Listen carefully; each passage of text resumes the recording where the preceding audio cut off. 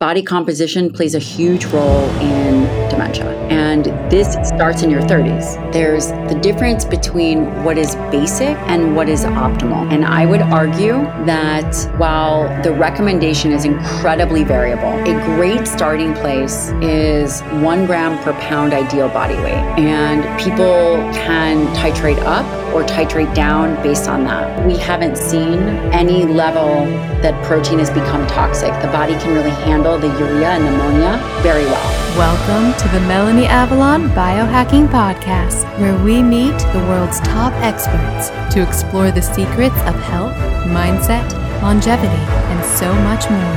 Are you ready to take charge of your existence and biohack your life? This show is for you. Please keep in mind, we're not dispensing medical advice and are not responsible for any outcomes you may experience from implementing the tactics lying herein. Are you ready? Let's do this. Welcome back to the Melanie Avalon Biohacking Podcast. Oh my goodness, friends, I am so thrilled about today's episode with Dr. Gabrielle Lyon. I had been wanting to interview her for so long. I love that she is really one of the only people out there really focusing on the role of protein for females. If you've been listening to the Intermittent Fasting podcast recently, I'm sure you've been hearing Cynthia Thurlow and I talk about this all the time.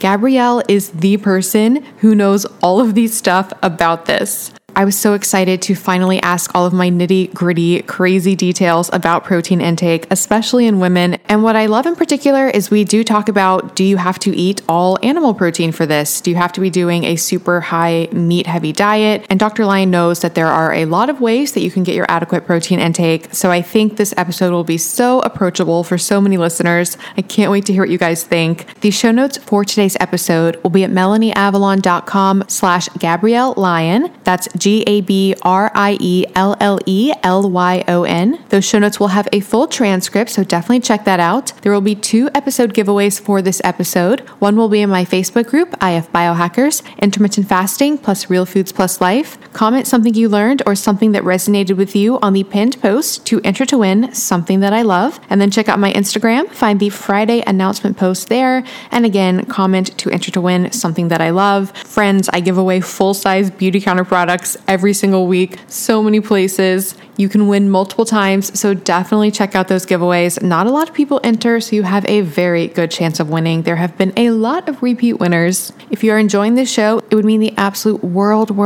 if you could take a brief moment and subscribe and or write a brief iTunes review. It helps so much more than most people realize, so thank you so much in advance for that. I have a very exciting announcement, friends. I have officially launched a TikTok channel. I've been on Instagram for a while, but it is time for TikTok. And with the channel, I'm going to be posting daily, very high quality, awesome biohacking content, tips and tricks, things from my life. And I really want to bring the glam to biohacking because I feel like biohacking can be very male-centric or focused on a certain type of person. And I just want to break that stereotype and bring all the sparkles. So please join me there. My handle is Melanie Avalon Official. Please let me know what you'd like to see from me, what you think of the content. I do feel pretty shy about it, so please join me so that we can be friends and just go on the most epic biohacking adventure. Okay, friends, spirulina update. It is still coming. I know it's been taking a while. It's just because I want to make the most ideal spirulina tablets on the market, ones that are tested for purity and potency and to be free of all pesticides and just the highest quality. So we've got that spirulina source. It tastes awesome. The issue we're experiencing is that in order to make it into tablets, it requires another ingredient. If you are currently taking spirulina tablets and they say they are one ingredient, they are not one ingredient. There is something in there that is helping to keep that structure. So we're trying to figure out which route to go with this. It's really fun because I keep trying different samples. I think I know which one I like the most, but we'll see which one I end up picking. Either way, I really love the taste of our spirulina. It doesn't taste fishy or algae-y, and I really experience the benefits. So stay tuned for that. In the meantime, you can get my other Avalon X supplements at avalonx.us. Friends, have you jumped on the serapeptase bandwagon yet? That's what I launched with, and to this day, it continues to be my most favorite supplement ever. It's a proteolytic enzyme created by the Japanese silkworm. When you take it in the fasted state, it actually breaks down non-living problematic proteins in your body, so it can help address an array of issues. Like I said, it will clear your sinuses, calm inflammation. It may help reduce cholesterol. Studies have shown it can break down amyloid plaque. It can help alleviate pain, and so much more. I take it daily. It is one of the most important supplements in my arsenal. This is the new year. Start it off right. Get some serapeptase. You can get 10% off with the coupon code MelanieAvalon, as well as a 20% off code when you text AvalonX to 877-861-8318. That's AvalonX to 877-861-8318. Those codes will also work with my fantastic partner, MD Logic Health. For that, go to melanieavalon.com/MDLogic. And of course, all of my supplements I formulated to be the very best on the market. They're tested multiple times for heavy metals and mold. They're free of all common allergens as well as problematic fillers, which goes back to that whole spirulina formulation issue I was talking about. They come in glass bottles to help prevent leaching of plastics into ourselves and the environment, and we even use the minimal amount of stickiness required for the labels to help with our environmental impact. To get these fantastic products, go to avalonx.us and definitely get on my email list so that you don't miss the spirulina launch special. For that, go to avalonx.us/email list. Another resource for you guys. If you struggle with food sensitivities like I do, you have got to get my app Food Sense Guide. It's a comprehensive catalog of over 300 foods for 11 potentially problematic compounds. These include things you may be reacting to, like gluten, lectins, FODMAPs, histamine, oxalates, sulfites, thiols, whether or not something is a nightshade, and so much more. It even includes autoimmune paleo AIP status. You can learn about the compounds, create your own list to share and print, and finally take charge of your food sensitivities. It is a top Apple app, often in the top 10 for the Apple food and drinks charts. And friends, get it now because I'm going to be updating it to a subscription basis soon, so you definitely want to get grandfathered in for life at one super low price. With the subscriptions, by the way, I'm going to be implementing some pretty cool features, so I need to do subscriptions to help support that. So like I said, get it now before we change to subscriptions. You can get it at melanieavalon.com/foodsenseguide. And one more thing before we jump in. Did you know there are over 1,000 compounds found in conventional skincare and makeup in the US that have been banned in Europe due to their toxicity? If you are using conventional skincare and makeup, you are directly putting into your bloodstream toxic compounds, including obesogens, which can literally cause your body to store and gain weight. So if your diet's not working, you might want to think about what's happening with your skincare and makeup, as well as carcinogens linked to cancer. I'm not making this up, and just endocrine disruptors in general, which mess with our hormones. Thankfully, there's an easy solution to this. There's a company called Beauty Counter, and they were founded on a mission to change this. Every single ingredient is extensively tested to be safe for your skin, so you can truly feel good about what you put on, and their products really work. I am obsessed with their overnight resurfacing peel, their vitamin C serum. They have shampoo and conditioner, skincare lines for every skin type, and incredible makeup. It's so amazing that Tina Fey actually wore all Beauty Counter makeup when she hosted the Golden Globes. So yes, it is high definition camera ready. You can shop with me at beautycounter.com/MelanieAvalon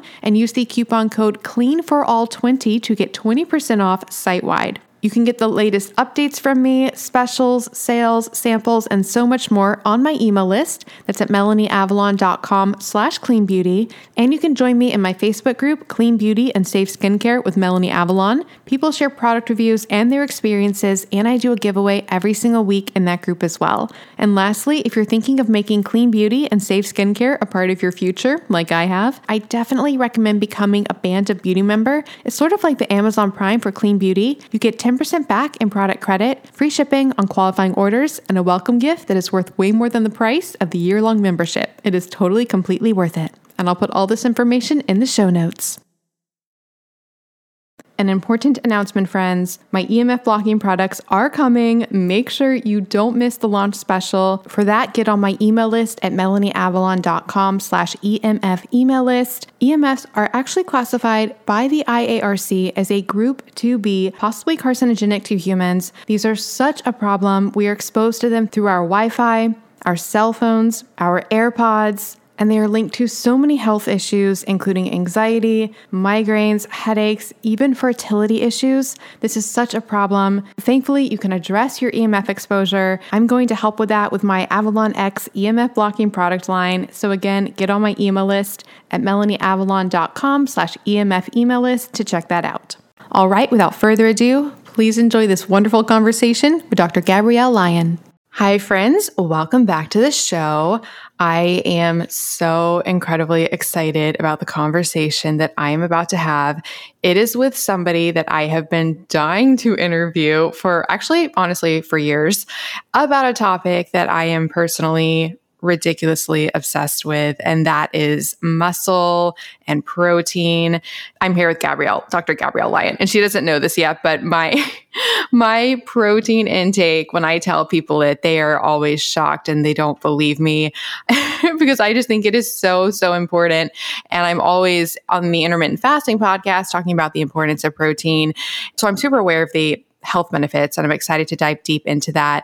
But then I'm also super haunted because there's all these ideas of protein restriction for longevity. And I've had people on like Dr. Falter Longo and David Sinclair, and they're saying, completely the opposite of high protein diet intake. So, this topic, I have so many questions. I am so excited. Dr. Lyon, thank you so much for being here. What a great intro. Thank you for having me. So I'm sure listeners are probably very familiar with your work, but I'll tell them just a little bit about your background, which, by the way, we were just talking offline. We were connected officially through Cynthia Thurlow, which is so fabulous because she's my new co-host of the Intermittent Fasting podcast. So it's just a wonderful, small little world. But in any case, Dr. Lyon has a doctorate in osteopathic medicine from the Arizona College of Osteopathic Medicine. She's board certified in family medicine. Her undergrad was in human nutrition from the University of Illinois, Urbana-Champaign. And I love this where it says she studied vitamin and mineral metabolism, chronic disease prevention and management, and the physiological effects of diet composition. Oh my goodness, that's like the rabbit tangent holes in my life every night researching that. And she's completed a research and clinical fellowship in nutritional science and geriatrics at Washington University in St. Louis. And you've probably seen her on social media and podcasts and all the things, but she's been on The Doctors and written for Muscle and Fitness and Women's Health and Men's Health and so many things. So again, thank you so much for being here. I have so many questions for you, but just to start things off and to welcome you to our audience here, you're known as your focus being the importance of protein and muscle and all of that. Did you have an epiphany one day that led to that? Like what led to your fascination with that? Yeah, well, it's really interesting. I don't know if you believe in serendipity, but I certainly do. And I started my nutrition. I was really interested in nutritional sciences from a very young age. I graduated high school in 3.5 years, and I moved in with my godmother. And it just so happens that my godmother was a PhD and is a PhD in nutritional sciences. This was kind of the generation before Mark Hyman. She would kill me for saying that. So she's a little more senior and very well-known and a professor in the medicine space and also in the integrative functional medicine space. And her name is Liz Lipsky. And after living with her, so I was working for Women Board, doing all kinds of things, it really transformed the trajectory of my life, becoming really interested in nutritional sciences. And then I went to the University of Illinois and I studied human nutrition. Lo and behold, where I really gravitated was protein metabolism. And I fell into the lab of Dr. Donald Layman, who really was and is a pioneer. He's a professor emeritus now, so he's retired, but he's a pioneer in the nutrition space, especially when it comes to protein metabolism. And in fact, when we get into our discussion a bit more, this whole leucine concept that it's a meal threshold, which is one of the essential amino acids, he discovered that. That was a discovery from him and some of his students. Tracy Anthony was being one of those individuals that discovered that leucine was a meal threshold. Wow. He's an OG then. He is a very OG. Yeah. Yes. That really became where my interests lay. And then what happened was really fascinating, right? So I did not like medical school. I did not like residency. Unfortunately, it was pretty disease focused. But of course, being able to understand the baseline issues with disease allows you to be a very capable physician. And as a physician, you spend a lot of time and energy really focused on what is best for the patient. And typically what's best for the patient in the medical conversation isn't necessarily preventative. And I was at my fellowship at WashU in St. Louis, and I did a combined fellowship in nutritional sciences, obesity, medicine, and geriatrics. And there was a very clear moment that I felt as if we and I had failed this one particular participant of the study. And she was an older woman. When I say older, okay, late 40s, early 50s, has 3 children, and she had always struggled with weight.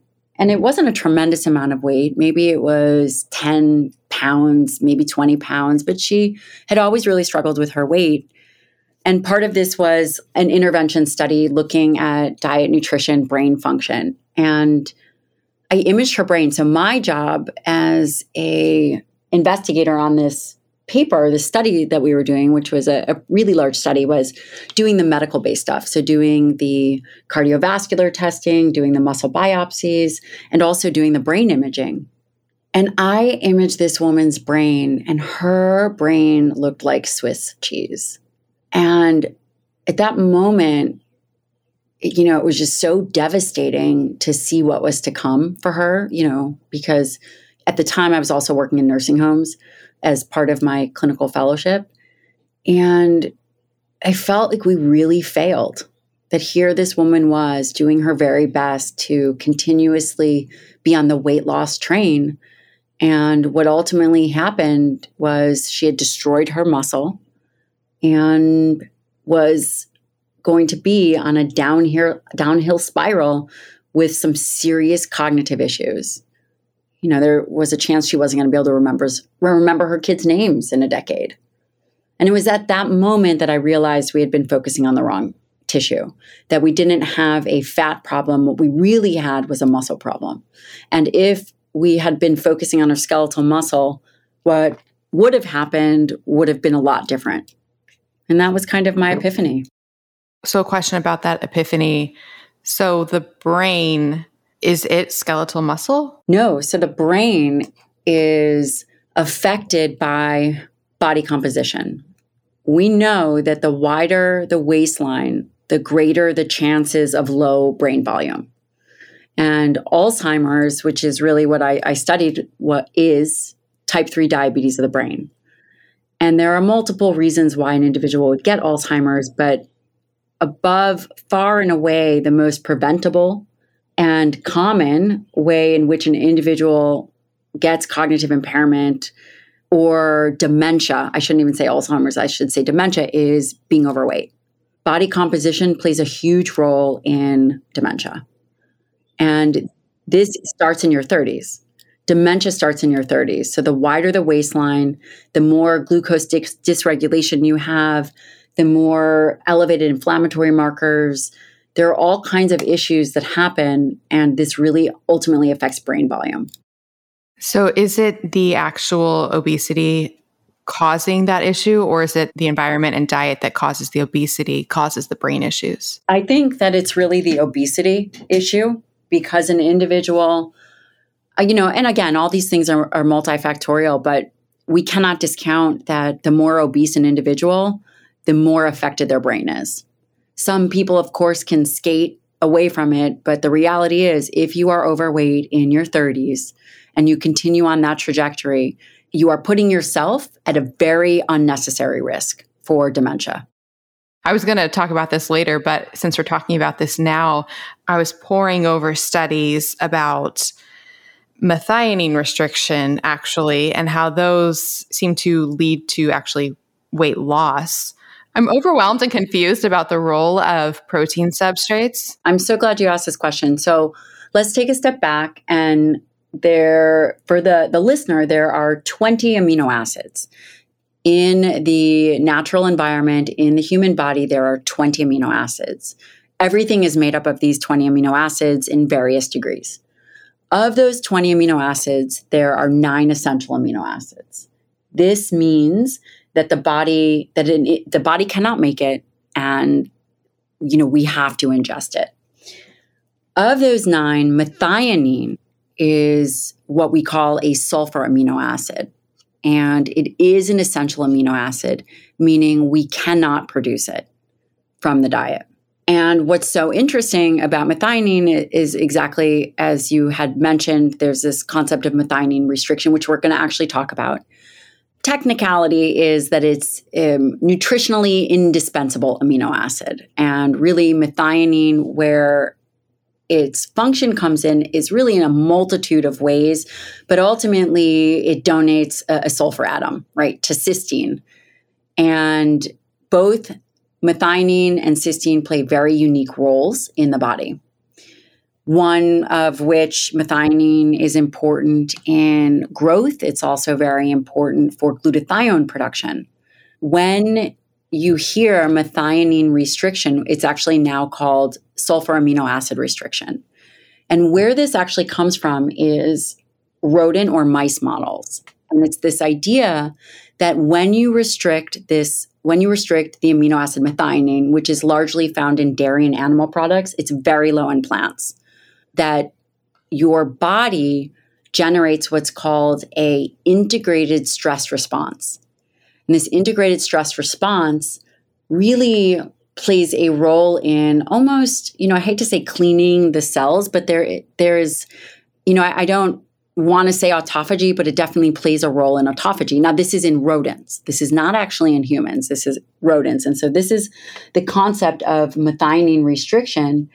And to date, all the studies are rodent or mice models. They're not human studies. And actually, I had one of the world-leading experts in actually methionine restriction, which is now called sulfur amino acid restriction, on my podcast that has not yet been released. She also came out of, her name is Dr. Tracy Anthony. She also came out of Dr. Don Lehman's lab. And that's just incredibly fascinating. And what was so interesting is in my conversation with her, I asked her actually the very same question. And methionine restriction has really been popularized by a vegan diet, is in essence a methionine restricted diet. And I asked her, I said, where do you feel that this really plays a role? And she said, we don't know where it actually plays a role yet in humans. But where it can be beneficial is because it upregulates these stress responses because of the unbalanced amino acids, that there can be a place for it in the human diet, but we don't actually know any clear endpoints. For example, should a sulfur amino acid restriction be for one meal? Should it be for a day?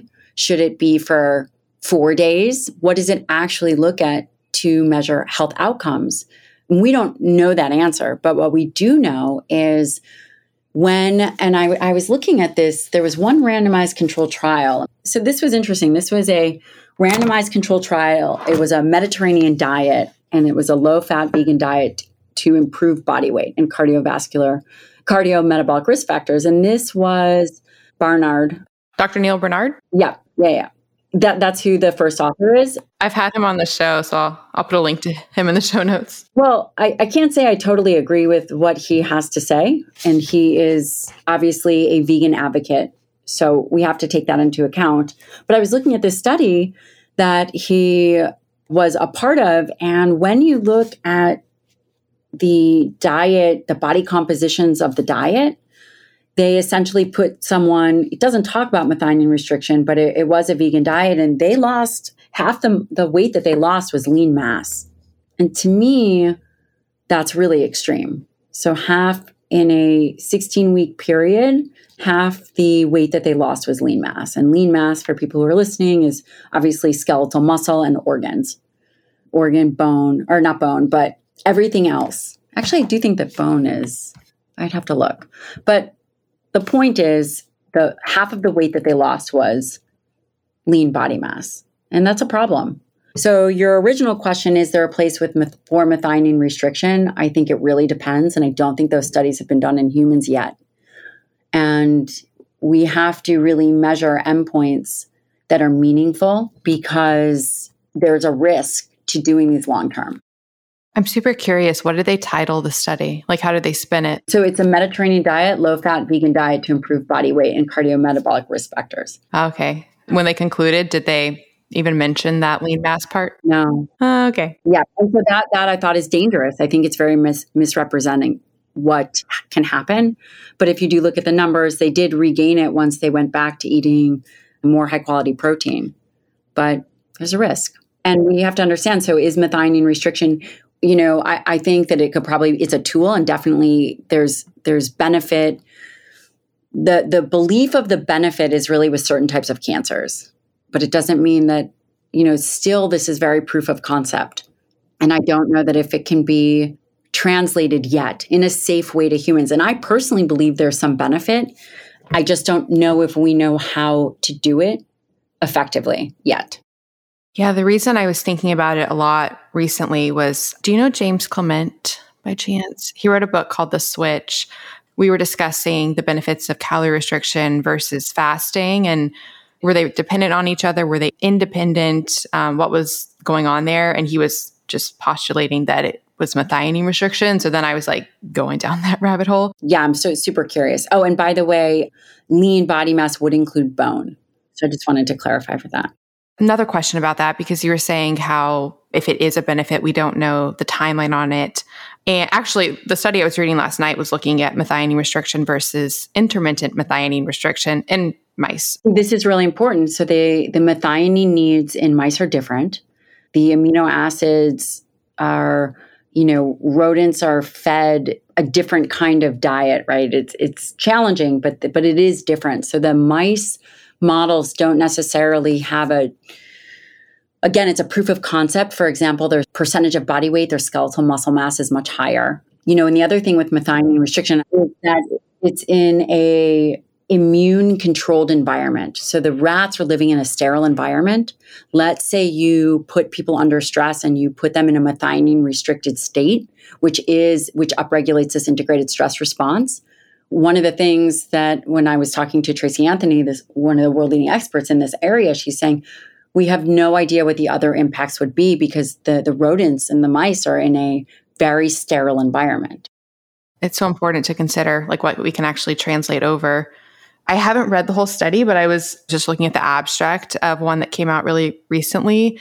And it was actually saying that vegetarian or vegan diets are lower total protein, but not different in their ratios. I need to read the whole thing. Well, that of course wouldn't be true because we know that, well, number one, we'd have to account for calories, but vegan, vegetarian diets are certainly lower typically. I mean, I guess it totally depends, but they are typically much lower in leucine and some of the essential amino acids. And of course, there's lysine, the limiting amino acids in plants. We're looking at lysine and methionine are typically limiting.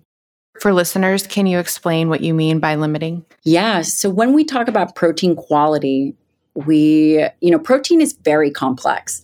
Again, protein is 20 amino acids, 9 of which are essential. But when you look at the back of a food label, all you see is protein. But each protein, for example, the protein composition of a leaf is different than the protein composition of a bean, which is different than a protein composition of a piece of steak or a fish. The amino acids that make up these foods and these things are vastly different. And a very big shortcoming of what we're looking at which I think accounts for part of the confusion, is we think about protein as a whole macronutrient, which it is. But it's a really complex one. Each of these amino acids do various different things in the body. And the initial amino acid recommendations came from, these relatively new. We're talking about the 1940s, maybe a little bit before then, but really the current protein recommendations came from trying to figure out a way to feed soldiers that were in World War II and figuring out a way to be able to meet the protein needs for individuals that were thousands of miles away, and a large majority of them. So how they determined this number, because again, protein and nutrition science is relatively new. And one of the ways in which they determined this was through nitrogen balance studies. And nitrogen is an essential component to protein. And we need nitrogen for growth. We need nitrogen for multiple processes in the body. And the way in which protein needs were determined really translated from animal husbandry. So this idea of how much carbohydrates and proteins could be fed to animals to allow them to grow while keeping it as cheap as possible. And that's how they determined protein needs, right? They would measure, so what is the maximum amount of carbohydrates and the minimum amount of protein to allow for protein turnover and ultimately nitrogen balance. And what happened was they estimated that the minimum amount of protein to prevent deficiency is 0.8 grams per kilogram, which is still now used today, even though we recognize that nitrogen balance studies are really flawed because, again, it doesn't take into account these individual amino acids, which we will now move to, eventually we'll move to an indicator amino acid score. Not yet there, but it's a different way of determining total protein needs. And I will tell you that the indicator amino acid, it's an indicator amino acid oxidation method. And that the minimum amount of protein, according to that, is at least 1.2 grams per kilogram, as where the RDA perhaps should be set at. So again, the initial recommendations, which are still to this day 0.8 grams per kilogram, was really based on these nitrogen balance studies of really younger men, 19 years old, that were going to war. And the average size of a male back then was 143 pounds. And the average female was 120 pounds, 121 pounds. Yet this is really where we based these recommendations from. So as you can see, there's somewhat of a disservice to that, because if you fast forward, people view the RDA unknowingly as a maximum. But for example, Melanie, if you got sick, would you hesitate to take more than the RDA of vitamin C? You wouldn't, right? Even though the RDA for vitamin C is 60 milligrams, nobody goes, oh yeah, well, that's the maximum. Nobody does that. But for protein, people will say the RDA is based on, which is based on nitrogen balance studies. Well, this must be the maximum. When in fact, it's likely not. And we do have the indicator amino acid oxidation method that we know is, likely much higher, at least 1.2 grams per kilogram per day. So I hate to get lost in a rabbit hole, because we're going to come back to this methionine restriction and some of the other protein kind of intake issues. But at a very fundamental level, you can see these flaws. The RDA is 0.8 grams per kilogram. It doesn't take into account the individual amino acids, which we know that individual amino acid needs are very specific for people. And we have to do a better job at making these more applicable to people if we're looking for optimization. Hi, friends. Do you want to come hang out with me and Dave Asprey and so many other guests I've had on the show? You simply must come to the 10th Annual Biohacking Conference, May 30th through June 1st in Dallas, Texas. And of course, I have a massive discount code for you guys. I went last year to the one in Orlando, and it was one of the most fun times of my entire life. I met and got to hang out with so many guests that I've had on the show. I met so many of you guys. And of course, there's lots of Danger coffee and Dave Asprey approved meals and dry farm wines. And that's just the social aspect. The conference itself is mind-blowing. They have this incredible expo where they have all the biohacking supplements, all the biohacking things. You can learn about them, try samples, meet the creators and founders. If you haven't tried a lot of biohacking things, it's a great chance to actually try them out in person. Things like brain tap, infrared sauna, hyperbaric oxygen chambers, and so much more. There are so many incredible speakers as well. You can hear talks from people I've had on the show like Paul Saladino, Dr. Daniel Amen, Dr. Sarah Gottfried, Dr. Mercola, Dr. Annika Becca, and that is just a few of them. I seriously had the time of my life last year, and I would love to hang out with you guys. And you can get 35% off tickets. Just go to melanieavalon.com/biohackingconference and use the coupon code BCMelanie to get 35% off your tickets. That's melanieavalon.com/biohackingconference with the code BCMelanie to get 35% off your tickets. This code can be used for general admission or for VIP access. Seating is limited. They do sell out. They sold out last year, so get your ticket now. And if you come, definitely let me know because I want to meet you. So hopefully see you guys in Dallas. melanieavalon.com/biohackingconference with coupon code BCMelanie. Get your tickets now. I'll see you guys there. It was my understanding that in general, the RDAs are erring on the side of not encouraging over-supplementation. Like they're not going to put in numbers that they're worried would create toxicity from too much. So they're going to be lower rather than higher, which would make sense with the protein situation. And I have so many questions from that. Yeah. But I would say that the government doesn't necessarily all agree with themselves because the RDA is set at 0.8 grams per kilogram. But if you go and you look at like the MyPlate, that's set at, I believe, 1.5 grams per kilogram. So the RDA is really the bare minimum, and the goal is to prevent deficiencies in 97.5% of the population. So they came up with 0.8 grams per kilogram, and you must understand that, there's also the World Health Organization that, protein is very abundant in the US, but that's not like that everywhere else. So there is some sensitivity in terms of being and trying to make responsible recommendations. On a fundamental level, the RDA is the bare minimum. And they know that, under no uncertain circumstances does someone who's ingesting 0.8 grams do better, right? 0.8 grams per kilogram do better than someone who's ingesting 1 gram per kilogram a day. The individual with a higher protein diet will do better in metabolic outcomes when calories are controlled. So here's a big foundational question that ties into all of that, because you mentioned how that 0.8 was determined based on, certain men at a certain time who were presumably a lower body weight and such. But if it's a ratio, which again, I guess you were saying that, that the ratio is too low. But if it's a ratio, wouldn't it not matter what the body weight is that you're checking because it's more just about the ratio? No.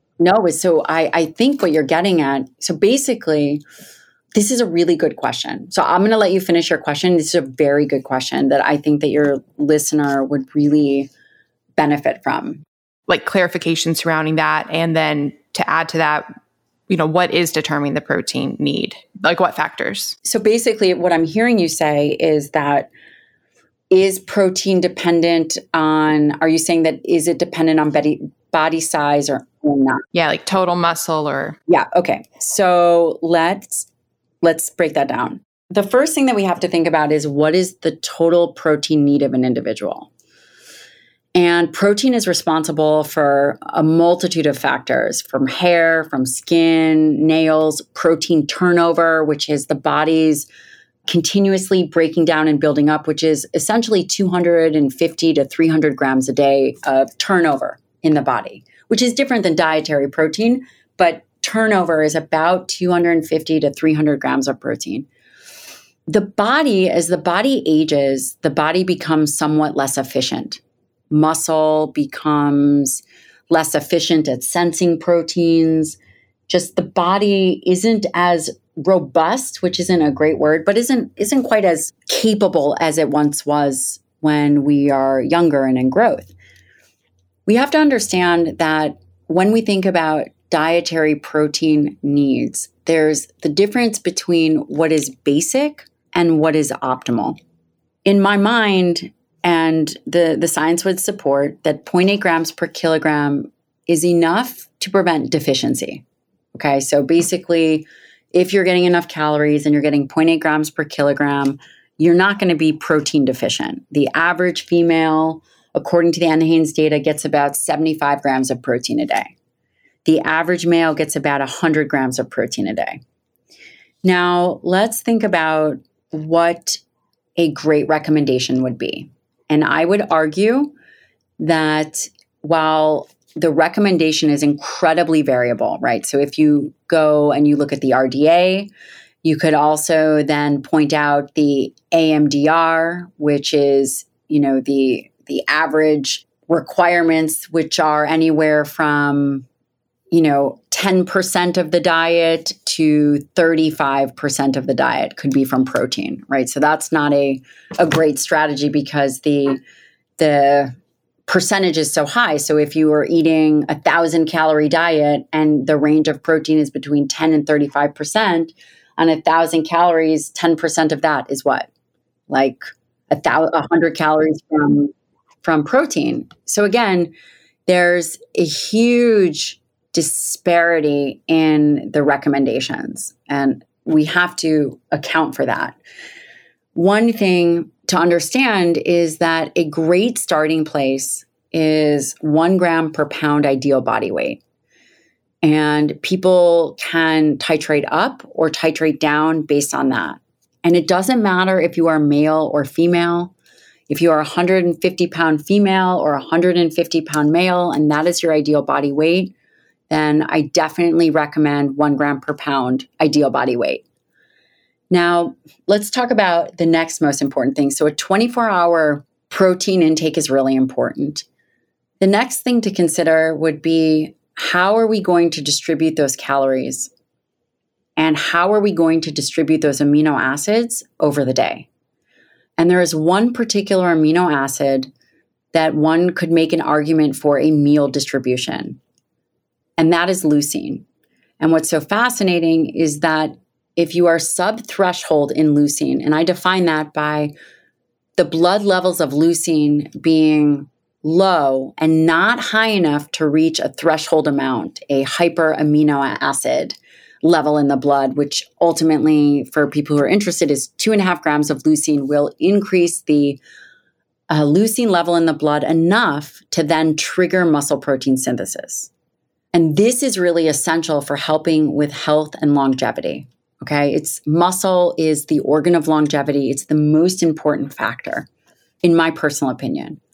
So after we determine the amount of protein an individual should eat, which I recommend is 1 gram per pound ideal body weight, and again, you can titrate up or titrate down. There isn't negative side effects with protein. But we then have to consider that it's actually the amino acids that we're eating for. And these amino acids, in particular leucine, require a threshold amount, and that translates to 30 to 50 grams of dietary protein per meal feeding. And you could eat 2 meals a day, or you could eat 3 meals a day if you're fasting, however you want to do it. But what becomes really important is you must reach that amino acid threshold, because if you don't, you do not stimulate muscle protein synthesis. And over a period of time, if you do not stimulate muscle, you will destroy it over a period of time. So you're talking about the blood levels, so leucine showing up in the blood. What is the timeline of that? So is that immediately after a meal? Yes. Yep. So that's one reason why strategically you would want to eat your meal at one time. You wouldn't want to spread out your eating over an hour, or if you're drinking a protein shake, whether it, depends on your absorption, but whether it takes 20 minutes to get all into your bloodstream, you want to consume it all at once. So kind of like with blood glucose, how, you can see a large spike and then return to baseline, or you can see a lower spike, but a slow drip basically of the glucose into the bloodstream. Does that happen with protein? Like if you have a ton of protein at once? I love this question because this highlights something that we spoke about. Are you ready? I'm so ready. This is exciting because carbohydrates, you said glucose, and you're absolutely right. The body has a very tight control of blood glucose, and it's one molecule, right? It's one molecule of glucose, whereas protein is 20 different amino acids. At any given time, there are 20 different amino acids. So can we measure it? Yes. Does it translate to much? Questionable. What's really important is that leucine level, and that leucine level will get into the bloodstream. It will trigger muscle protein synthesis, and that could last for 5 hours. And then, it's possible that it resets. But typically, a lot of the research is done in that first meal. But could you measure it in the blood? You wouldn't necessarily need to, because the studies have been done that we know that it's roughly about 2.5 grams of leucine to stimulate muscle protein synthesis. But it's a great question. Okay, so a hypothetical, like completely hypothetical, if there was a situation where you reach that threshold 3 separate times in a day, 3 separate times, and it's fast, like through a protein shake or something. So you reach it, then you have your muscle protein synthesis, then you're fasting, and then you do it again like 3 times compared to 1 time. Could you only in that massive bolus of protein, say it's the equivalent of 2.5 leucine, but times 3. So it's like 7.5 leucine. I know it doesn't work that way, but like, is that the same benefits as 3 punctuated moments? What I'm hearing you ask is it good, and totally correct me, is it good to is there benefit of stimulating it more than once? Is that what you're getting at? Like a practical example would be a person who has breakfast, lunch, dinner, reaches that threshold 3 times a day compared to a person eating a ton, but all at once in like a 1 meal a day type situation. Yes, great question. Well, first of all, the body will absorb all the protein that one ingests. From a muscle protein synthesis standpoint, anything above around 55 grams of protein doesn't have muscle effects. And there's a lot of data in the literature. Don Lehman, my longtime mentor, looked at this, Doug Patton-Jones, and the typical American feeding style is low protein breakfast and lunch, and then high protein at dinner. And what happens is you lose the ability to stimulate muscle, which is important for a multitude of reasons. Well, number one, keeping healthy muscle. There's also a thermic effect of food that happens with protein. And it actually is really believed to be from turning on the mechanisms of the muscle.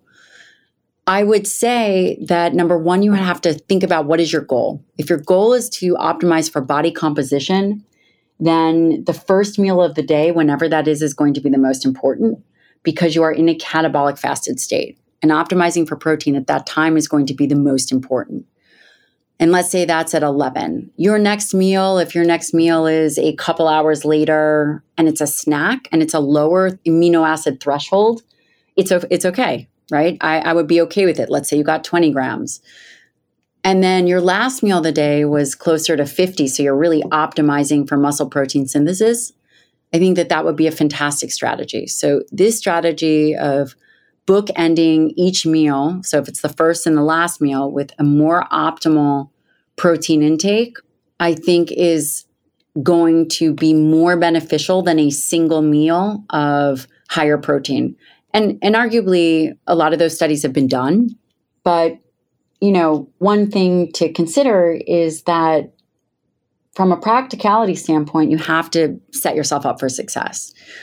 And eating 1 meal a day, typically people will overconsume, or if they're not overconsuming, their metabolic rate can slow down, right? If you train your body to feed off of 800 calories, then you train your body to feed off of 800 calories and your energy expenditure decreases. And that would not be an optimal strategy. I hope that answered your question. So a clarification question, because you were saying about earlier how, if you did have a massive bolus, that maybe that, I don't think you used the word slow drip, but that we don't know, but maybe it could be like 5 hours of things being stimulated. Yeah. Yeah. It's just how long mTOR stays stimulated. Yep. So basically, because what I do is I do a quote 1 meal a day, but I eat for about 4 or 5 hours, and it's at night, and I probably eat around between 200 and 250 grams of protein.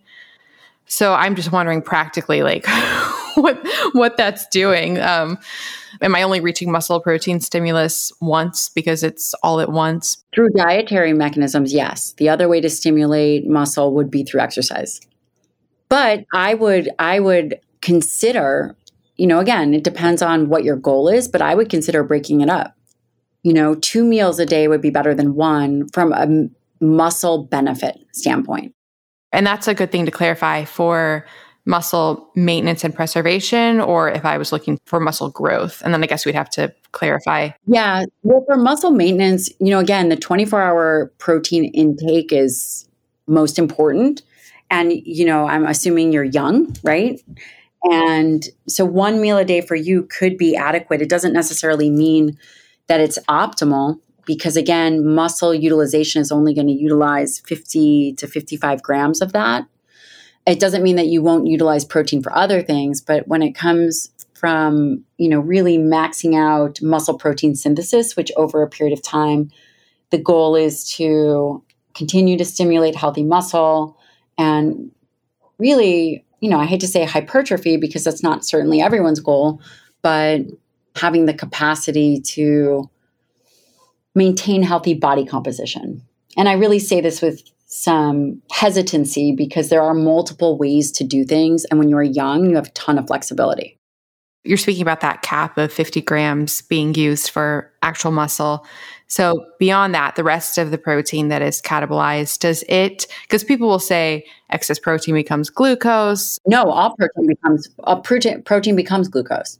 So for every 100 grams of protein an individual ingests, you generate 60 grams of glucose. And that's through the process of gluconeogenesis. You have to deal with the carbon skeleton. People on the internet, rabbit hole tangents, will debate if gluconeogenesis is demand-driven or substrate-driven. So it's substrate-driven. Probably a combination of both. It's probably a combination of both. The body doesn't exist in one way or another. If an individual is in a fed state, then, obviously they're having to dispose of protein, but whether it's demand or substrate driven, it's probably a combination of both. It is probably a combination of both. And it depends on the kind of way in which you feed in general. So for example, if you eat a higher protein diet, the body becomes better at managing protein and more efficient at gluconeogenesis versus if you are a high carbohydrate eater, then your body becomes dependent and you'll have greater swings in blood glucose because you're required at that time, not required, but you're more efficient at utilizing the glucose. The body's expecting that from the diet. Hi, friends. An incredible fasting aid is coffee. Yes, I am all about the coffee. I am a huge fan of its health benefits, as well as how it can support your fast and really help with energy and fat burning. And I have a big announcement. The brand of coffee that I have been drinking for an entire decade now, I am no longer drinking. There's some drama, there's some science, and I'm about to tell you how to get a discount on my new favorite coffee. So I've been drinking the coffee formerly known as Dave Asprey's Bulletproof Coffee for literally a decade. I do not drink it now, so this is not a Bulletproof Coffee commercial, but I started drinking it because I so trusted Dave and his obsession in creating mold-free coffee, because moldy coffee beans is a huge problem, and a lot of people can get health issues, brain fog, and crash after coffee because of the mold contamination. Dave has been talking about this for so long, so I really trusted him and I would drink Bulletproof Coffee, which I absolutely loved and loved that it was mold-free. Then there was some drama. Dave sort of got kicked out of Bulletproof. He might be going back. There's a lot of stuff going on with that. Follow him on Instagram if you want to learn more about that. He even talked about it at the recent biohacking conference. But in any case, drama aside, he can no longer speak to Bulletproof Coffee as to whether or not it is mold-free, and he ended up making a coffee even better than Bulletproof Coffee, and it is called Danger Coffee, and friends, I love it. It's the first coffee that is not only mold-free, but actually can help you re-mineralize. Yep, that's right. Danger Coffee contains a patent-pending formula that actually re-mineralizes your body with more than 50 trace minerals, nutrients, and electrolytes. On top of that, it is super clean. I know people like to see organic labels. Friends, I have learned so much about the certification industry, and honestly, the best of the best is finding people that you trust who do extensive testing and third-party certification. That's what I do with my Avalon X supplements, and that's what Dave does with Danger Coffee. So with Danger Coffee, they use a process that far exceeds government and industry standards, and it is third-party lab tested, so you can rest assured it is free of mold toxins. As for for the flavor, Dave selected these hand-picked, farm-direct beans for their quality, their superb flavor, and their elevated performance. I love the taste of it. It's much richer and more nuanced than Bulletproof coffee. It's honestly one of the best coffees I've ever tasted, and it's so exciting to know that when I'm drinking it, I'm actually helping to remineralize my body. So that's right, if you want your coffee to contain antioxidants, anti-inflammatories, micronutrients, and help optimize your fasting, you want Danger Coffee. And of course, I have a discount for you guys. You can go to melanieavalon.com/dangercoffee and use the coupon code MelanieAvalon to get 10% off. Again, that is melanieavalon.com/dangercoffee with the coupon code MelanieAvalon for 10% off. This is my favorite coffee. Like I said, it takes some really good coffee and convincing biohacking health reasons to break me from my 10-year decade Bulletproof coffee habit. But sometimes you just gotta upgrade. And by the way, this would make epic presents for people. This can just become your go-to present. Not only will people love it, but you'll be helping their health as well. Everybody wins. melanieavalon.com/dangercoffee with the coupon code dangercoffee. I'm so glad you said that. That was one of my questions was, because I've been following such a high protein diet for such a long time, does your body preferentially adapt certain enzymatic processes to? Yes. How fast does that happen? Do you know? There is typically an adaptation for an enzymatic adaptation is a week to 2 weeks. For example, when we transition people when we begin to add in more, higher quality proteins, we typically give them, you don't start someone from 0 protein to 100 grams. You give them 2 weeks to adjust. A week to 2 weeks to begin to adjust slowly. So you mentioned the exercise piece being another way to stimulate muscle protein synthesis. So I have a huge question about this. I've started doing M-Sculpt. Have you ever done that? Other forms of it might be like E-Stem. Yes, amazing. Yeah, so I've been doing it. So for listeners, it's these devices that stimulate muscle contractions while you're just laying there. It makes it contract deeper than you ever could consciously and really intensely. And they say it's like the equivalent of like 20,000 crunches or 20,000 bicep curls or 20,000 tricep curls all in 30 minutes. What I'm fascinated by is I have seen really profound body composition changes from doing it, but B, so you do one session and then they say, you do multiple sessions, but they say from your first few sessions that you will continue to see benefits and growth for how many days? 30 to 60 days? I'm super curious about this genetic, I guess, or epigenetic, whatever's happening in exercise and the potential for growth, like the timeline of that. How far out does that extend? I think that's a really great question. I don't know with the E-Stim, and I can tell you that putting on muscle it's totally variable depending on your level of training, right? A very well-trained individual will struggle to get every one of those pounds on versus an untrained individual could put on 20 pounds of muscle in a year. I think there's also a lot of variability in terms of how much an individual can put on. What we do know is for muscle hypertrophy, it does require mechanical tension, which you provided. It does require metabolic stress, which you provided. It does require ribosomal biogenesis, which is the generation of protein, and then it does require calories. Calories can come from protein and a combination of carbohydrates. And ultimately, that is what is also required in terms of muscle growth and hypertrophy. Yeah, because it was a paradigm shift for me going into it because I was always thinking on like a 24-hour timeline, like you work out and then you eat that day and then that's where the growth is happening. But the concept of creating this stimulus and then the body continuing to remodulate and grow that muscle for like a month was really interesting to me. Yeah. It's really interesting. And then we also have to think, does the exercise, so we know that the exercise stimulates mTOR, but, in order to get that protein synthesis, we need all these other things. So again, these are really good questions and really good considerations. So excess protein, going back to that question about reaching the 50 cap and then what's happening to the rest of it. You mentioned earlier, I think you said there is not negative side effects to excess protein. No, we actually haven't seen them. There's a recent meta-analysis from Stu Phillips that talked about kidney function and protein, as well as there's information out there on bone and protein. Protein is required for bone protection, formation, 40% of bone, this is what protein is made from. Bone is made from protein. In addition, in terms of kidney function, it can improve glomerular filtration rate. And that was in the Institute, the Institute of Medicine talks about this. Again, this is not talking about someone with active kidney disease. And I even think that they have begun to change those recommendations. I will say we haven't seen any level that protein has become toxic. The body can really handle the urea and ammonia very well.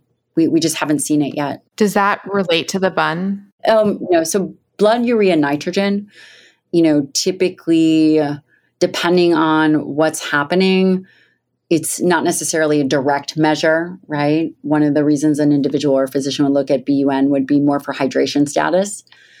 The BUN creatinine ratio is not amazing for identifying filtration rate. As a physician, I typically add in a cystatin C, which is an additional marker because the creatinine can change based on muscle mass. When you see a high ratio, what normally causes that? Well, usually if an individual has a high BUN, they likely just need fluids or hydration. That's probably more the number one. Well, mine is, I know you're not a doctor giving me medical advice. Mine's always high, and I've always wondered if it's from my high protein diet. The doctors tell me it's probably from the protein intake. Maybe. I eat so much protein. I think a better indication would be, the goal of looking at BUN is really in combination with creatinine, but really looking at hydration status as well as filtration rate. And that is better indicated when you get a cystatin C. Is that the panel where they categorize if it's African American or not, the filtration rate? Yep. Why is that? Just difference in kidney functions, just rates that whatever the lab values have determined. Okay. Another question for you. So, especially in the keto world and the fasting world and the paleo world, it is said that the body preferentially burns fat rather than muscle.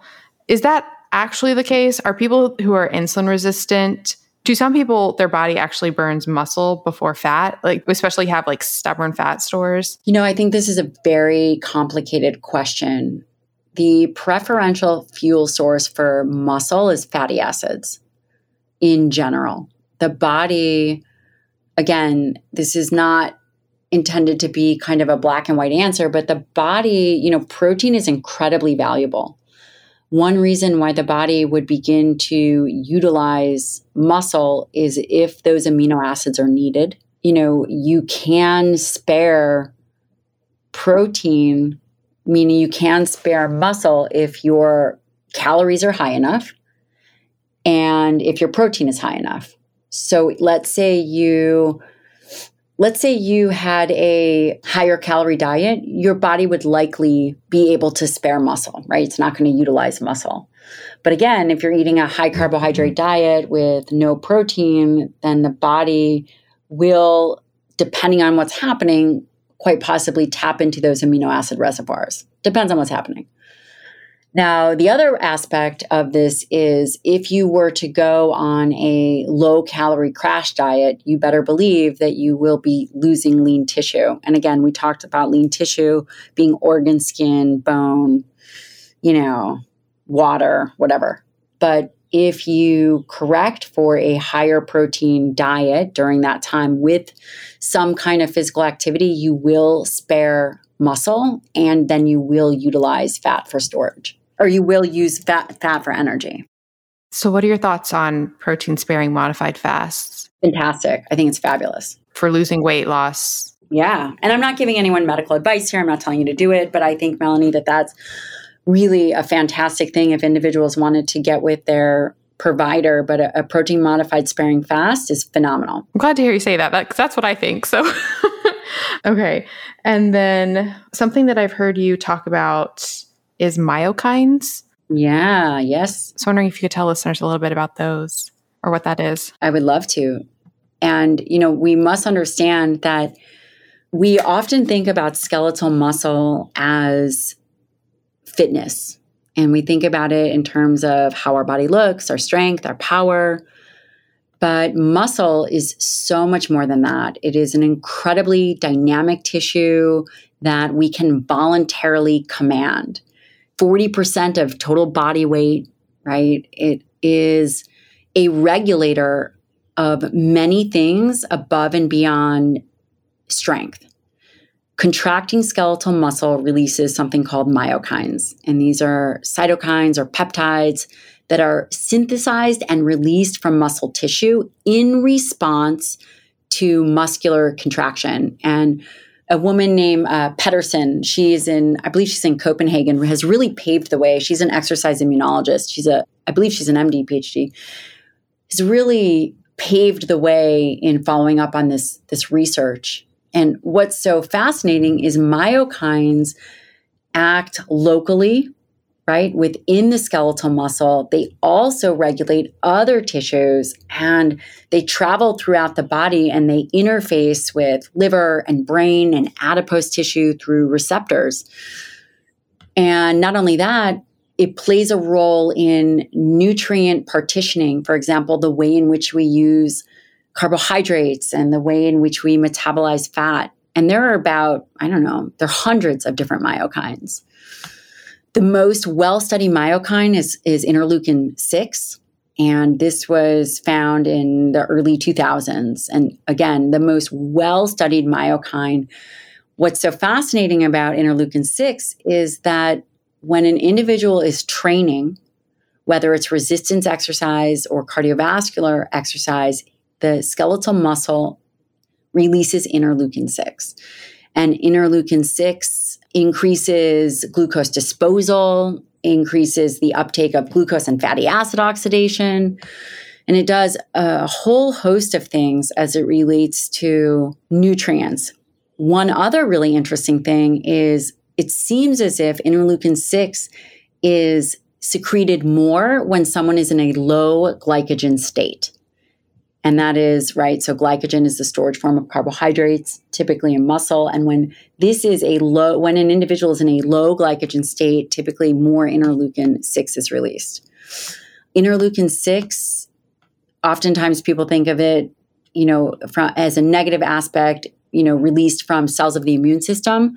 But again, it is actually released from the muscle as a myokine. Incredibly interesting. Another myokine that is pretty popular, people might not even realize is a myokine, is BDNF, brain-derived neurotrophic factor. And this is important in the regulation of neuronal survival, plasticity, growth in the brain. Perhaps, even having a really important impact above and beyond mood. Yeah, and there's a whole host. There's interleukin 15 and a whole bunch. But again, these myokines interface with the immune system and really play a role in regulating other aspects of the immune system. Fasting has been shown to raise growth hormone when we're fasted. So even though that's not exercise and it's not protein, is that a way to ultimately stimulate muscle protein synthesis when you eat again? So no, fasting would be a catabolic state. Fasting would not stimulate muscle protein synthesis. But I like where you're going with it. You're thinking, how could we stimulate it in an alternative route, is what I'm hearing you say. So what's happening when we're fasted and our growth hormone is up? I mean, in my mind, it's really just a way to counter-regulate nutrients, right?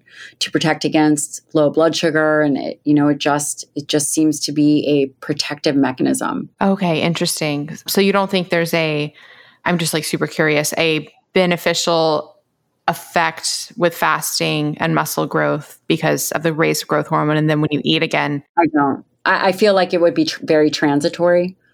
And I do think that fasting in and of itself is counter-regulate, is in opposition to muscle protein synthesis. Okay. So those signals are likely just protective. Like that's why they're. Yeah. I mean, I don't know the answer as to why mechanistically. I mean, the only thing that I can think of and the only thing that I've read is just as a counter-regulatory mechanism to protect against low blood sugar. But again, I don't totally know that answer. In terms of, is the growth hormone stimulus enough to generate muscle protein synthesis? I would say no. Okay, that's really interesting.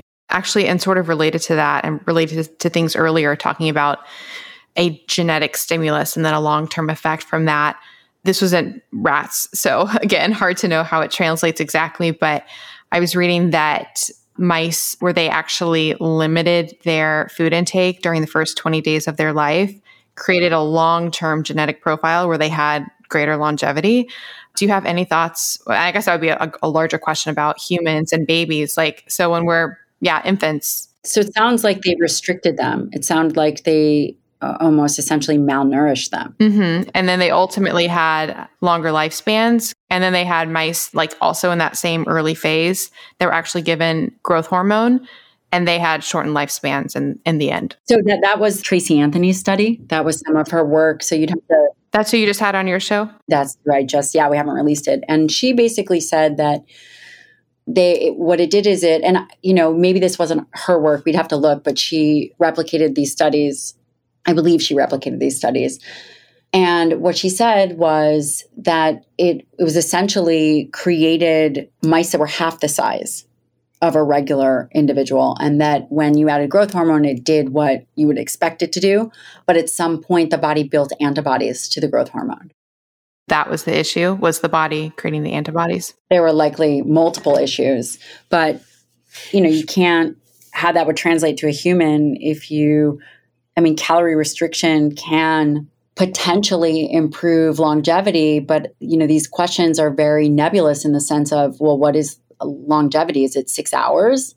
How are we determining these endpoints? I think that has to be determined before we can really understand what that translates in humans. Because we're not looking at any endpoints. What are the endpoints? And in terms of protein restriction, that's essentially malnourishment. And if you then re-nourish the animal will probably grow. But in terms of calorie restriction, I'm not sure early on in life that would be a good strategy, Hi, friends. I am so excited to tell you about something that I am obsessed with that can revolutionize your health, help with stress levels, support longevity, and really help you when you go out and are having a bit of wine or drinks or all the things. And I'm going to tell you how to get $100 off. So I've been talking about the role of NAD in our health for so long. NAD stands for nicotinamide adenine dinucleotide. It is a coenzyme that is involved in so many processes in our body, including energy production and DNA repair. And it is depleted by things like stress, aging, lack of sleep, alcohol, and of course, too much partying. In fact, a lot of researchers believe that declining NAD levels is one of the key factors in aging. That's why I have been really interested in boosting and supporting NAD levels, and I have tried all the things. You can take precursors to NAD called NR and NMN. I still take NMN. However, I am much more allured by directly giving your body NAD. And historically, the most common way to do that is accessible to people was through NAD IVs and NAD shots. I actually never did an NAD IV for a few reasons. One, they are extraordinarily expensive. Two, I've been doing the shots, which I liked because they were easy to do. That said, they always made me feel a little bit unwell right afterwards. And I've heard that the IV makes a lot of people feel unwell. So if the shots were making me feel unwell and that was going into the muscle first as like a barrier, I can't even imagine what putting it straight into my bloodstream would have done. Plus with the IVs, you have to sit there for potentially hours. So basically IVs were a no-go for me. So like I said, I was doing the shots, but I was like, I wish there was an easier way to do this. Then a company called Ion Layer reached out to me. Oh my goodness, friends, I am so obsessed. So they make transdermal NAD patches, and they have studies showing that these patches actually boost your NAD levels.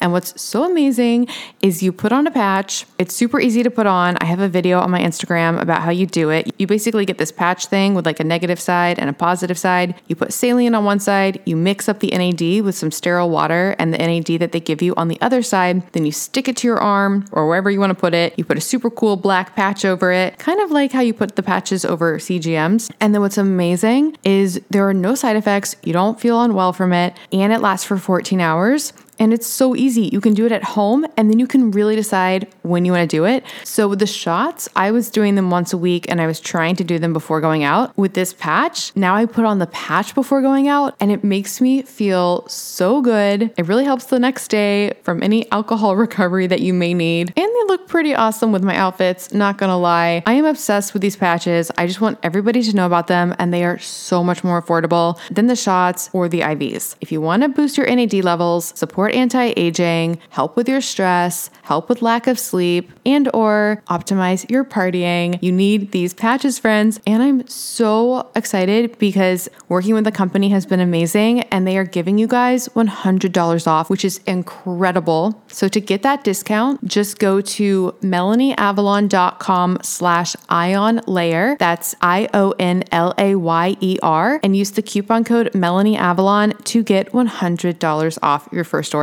I cannot recommend these enough. I'm gonna use them for the unforeseeable future, probably for the rest of my life. It's literally just become part of my arsenal now. Like when I'm getting ready to go out, usually once a week, put on my NAD patch. And even if I don't go out that week, I still like to do one once weekly. Oh, P.S. They're also amazing for traveling. You guys know I'm not a big traveler. I've been doing more traveling recently, and I wear these on the plane, there and back. Game changer. Although it's really fun at TSA, especially because I already opt out and don't go through the scanner thing. So they already are suspicious. And then they're like, what's that on your arm? And I'm like, it's NAD.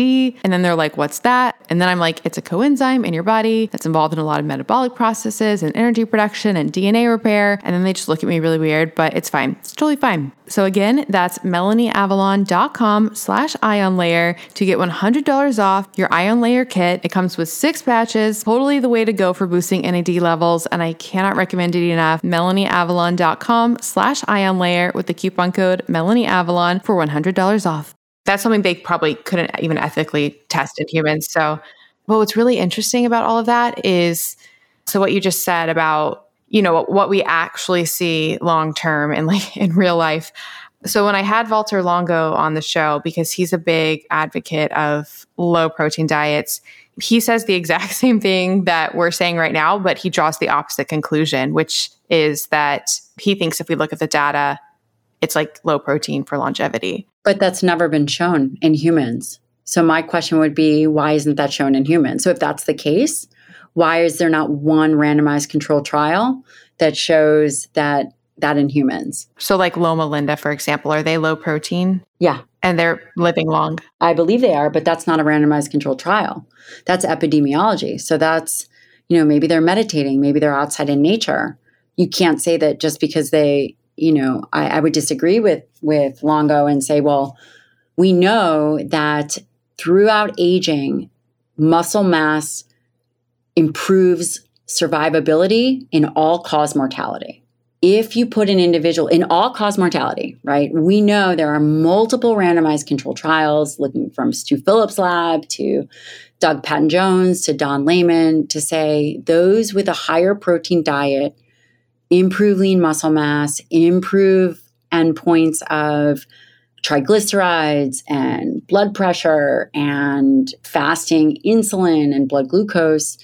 So my question would be, well, if we know that skeletal muscle is so pivotal in survivability, when you put people on a low protein diet, we know that they have lower skeletal muscle and lower bone density. So, I mean, could they live 5 hours longer or a week longer or a year longer? I don't know. It's never been done in humans. But I guess the question is, where does someone place importance? And I would argue and say, you have to protect skeletal muscle at all costs. You know, I'm a trained geriatrician, and I took care of those people at the end of their life. And it's pretty ugly. And the idea that one would say go low protein, when we know that the RDA is the minimum protein amount to prevent deficiencies. And now to make a recommendation to go beyond, to go lower than that, when actually it's likely for more optimization would be higher, I think is a bad strategy. I asked him, because he was talking about the role of IGF-1 being overstimulated and things like that. So I asked him, about like what I do, which is basically, a large amount of protein, but then I'm fasting every day. So maybe that's mitigating the chronic IGF-1 stimulation. But is it chronic? But then I would argue and say, well, but IGF-1 is stimulated through exercise. There's a role in overconsumption of carbohydrates and obesity and elevated levels of IGF-1. Why would someone point to protein and make that correlation? And I think it's unusual. And there was also a letter to the editor in response to, what, that he was part of a paper that was pretty controversial in Cell Metabolism. And this was, he published a paper that he linked cancer and protein or something like that. It was IGF-1. And there was a huge backlash and a letter to the editor written about the flawed data and the exaggeration of the conclusions to the public and those serious negative health consequences for adults seeking to maintain muscle and protect against sarcopenia. And this can be found online. But I think that that's really important to note that, it's very, very risky when things are taken out of context, So for example, I'll read to you a response from these world-class scientists, okay? And it says, and this is based on what Longo is talking about, and it says, the study shows a relationship with growth factor IGF-1 and cancer risk, which is already known. This is what this Professor Sanders says. However, the relationship between IGF-1 levels and protein intake is far more tenuous in humans. And it says that the cross-sectional data suggests animal proteins to be associated with an increase in IGF-1 levels, but there is lack of evidence from any controlled feeding studies that IGF-1 levels fall when animal protein is restricted. So basically, and there's just a huge letter to the editor. There's all kinds of stuff. So this is, I think it's misrepresenting rodent and mice data to push something that people believe, which may not be accurate.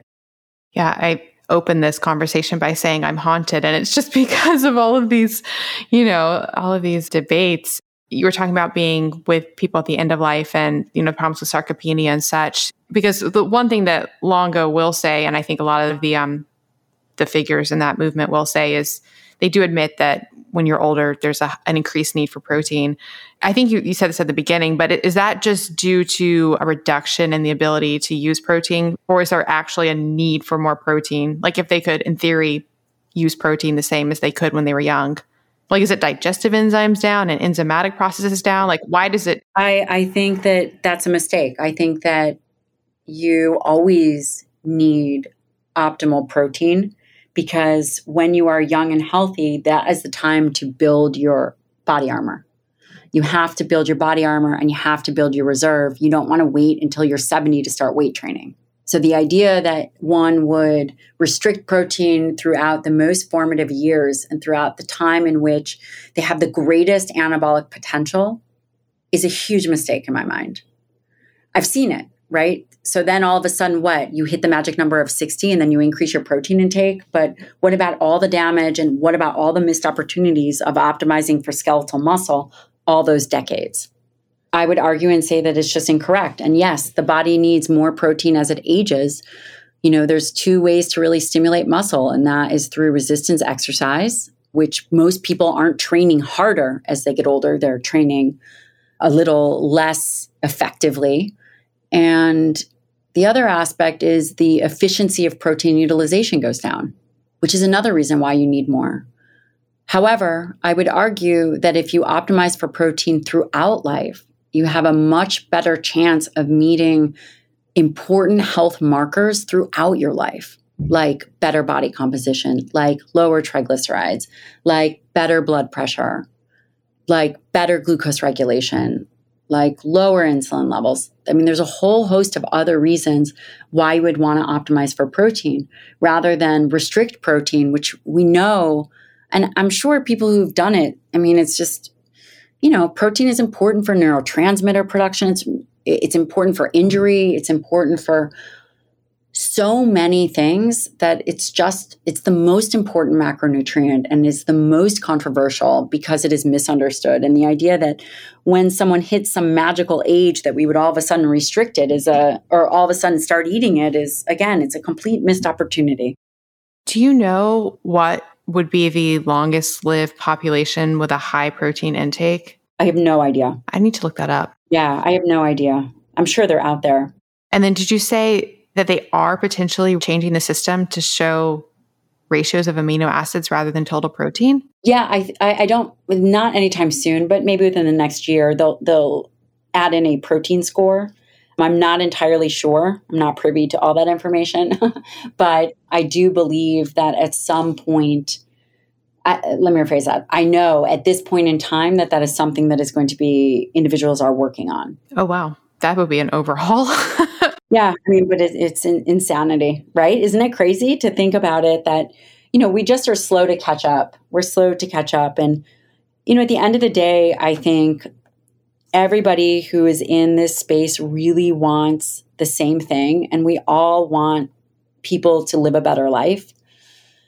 And I believe that the only way that's going to happen is if we have more transparent conversations about where our biases are, what we've seen, what is actually true, and what does the data support? What does the high quality data support? Combine that with practical experience, No, thank you for saying that, because that is like literally exactly the way I feel. And even when we were talking about the Longo stuff, because my question is just like, if this is the case, why is it like pushing an agenda, or like why are certain things thought the way they are thought? I mean, talking to you, it sounds like it's a lot of misconceptions. Yeah. And I think that scientists are humans too, and they all come in it with their own biases.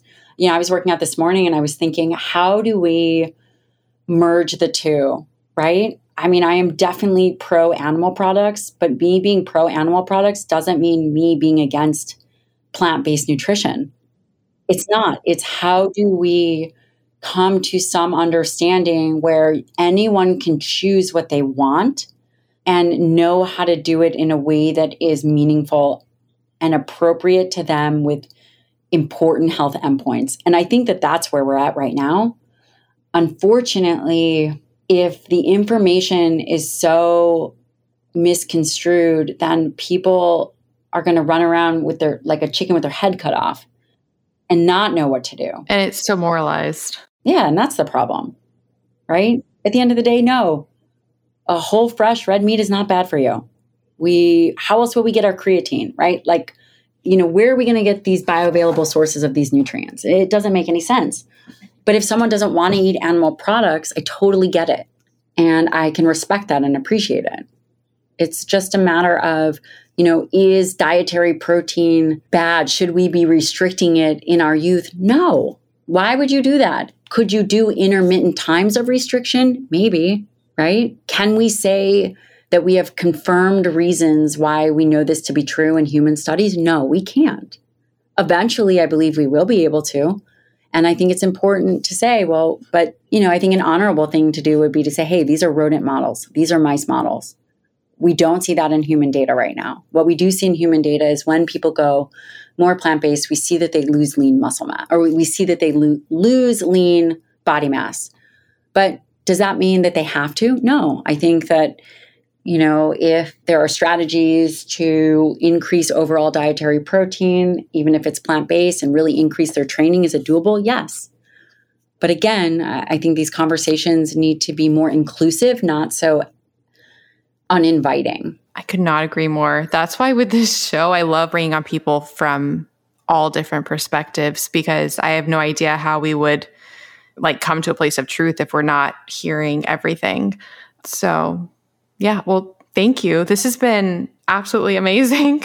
I could pick your brain for hours, and I cannot thank you enough for the work that you're doing. There needs to be more people talking about this, and just like talking to you now, hearing your perspective on it is just so invaluable. So I cannot thank you enough for everything that you're doing.